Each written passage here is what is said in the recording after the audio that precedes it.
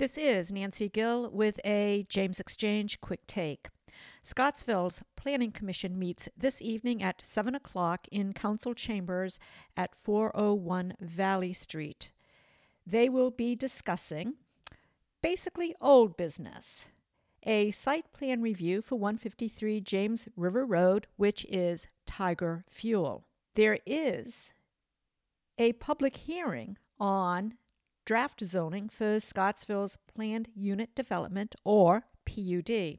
For those of you who were in Scottsville in the early 2000s, you may remember this coming before council, and they denied approval of a PUD on the Paulette Tract, which is approximately 250 acres, which is bordered by Blenheim, Albovana Spring Road, Pat Dennis Road, and Poplar Springs Road. This is back on the table. If interested, please tune in tonight. The link for Zoom is in the written part of this podcast. The last thing they will be discussing is transient lodgings. I do not have any more information on this, but it is something that the Planning Commission is interested in, how this affects long-term rentals such as an apartment.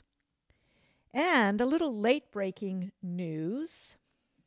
DEQ, or the Virginia Department of Environmental Quality, actually made a ruling on the 29th of March that affects engineering of solar farms.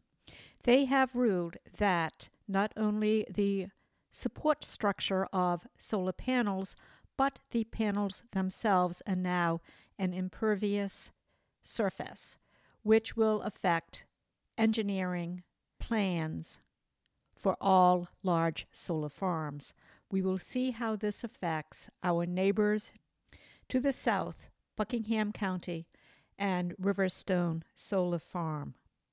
That's it for me for today. I will have much more on the ramifications of DEQ's latest mandate on solar farms.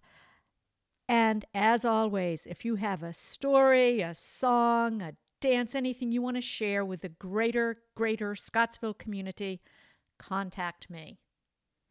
Have a great day.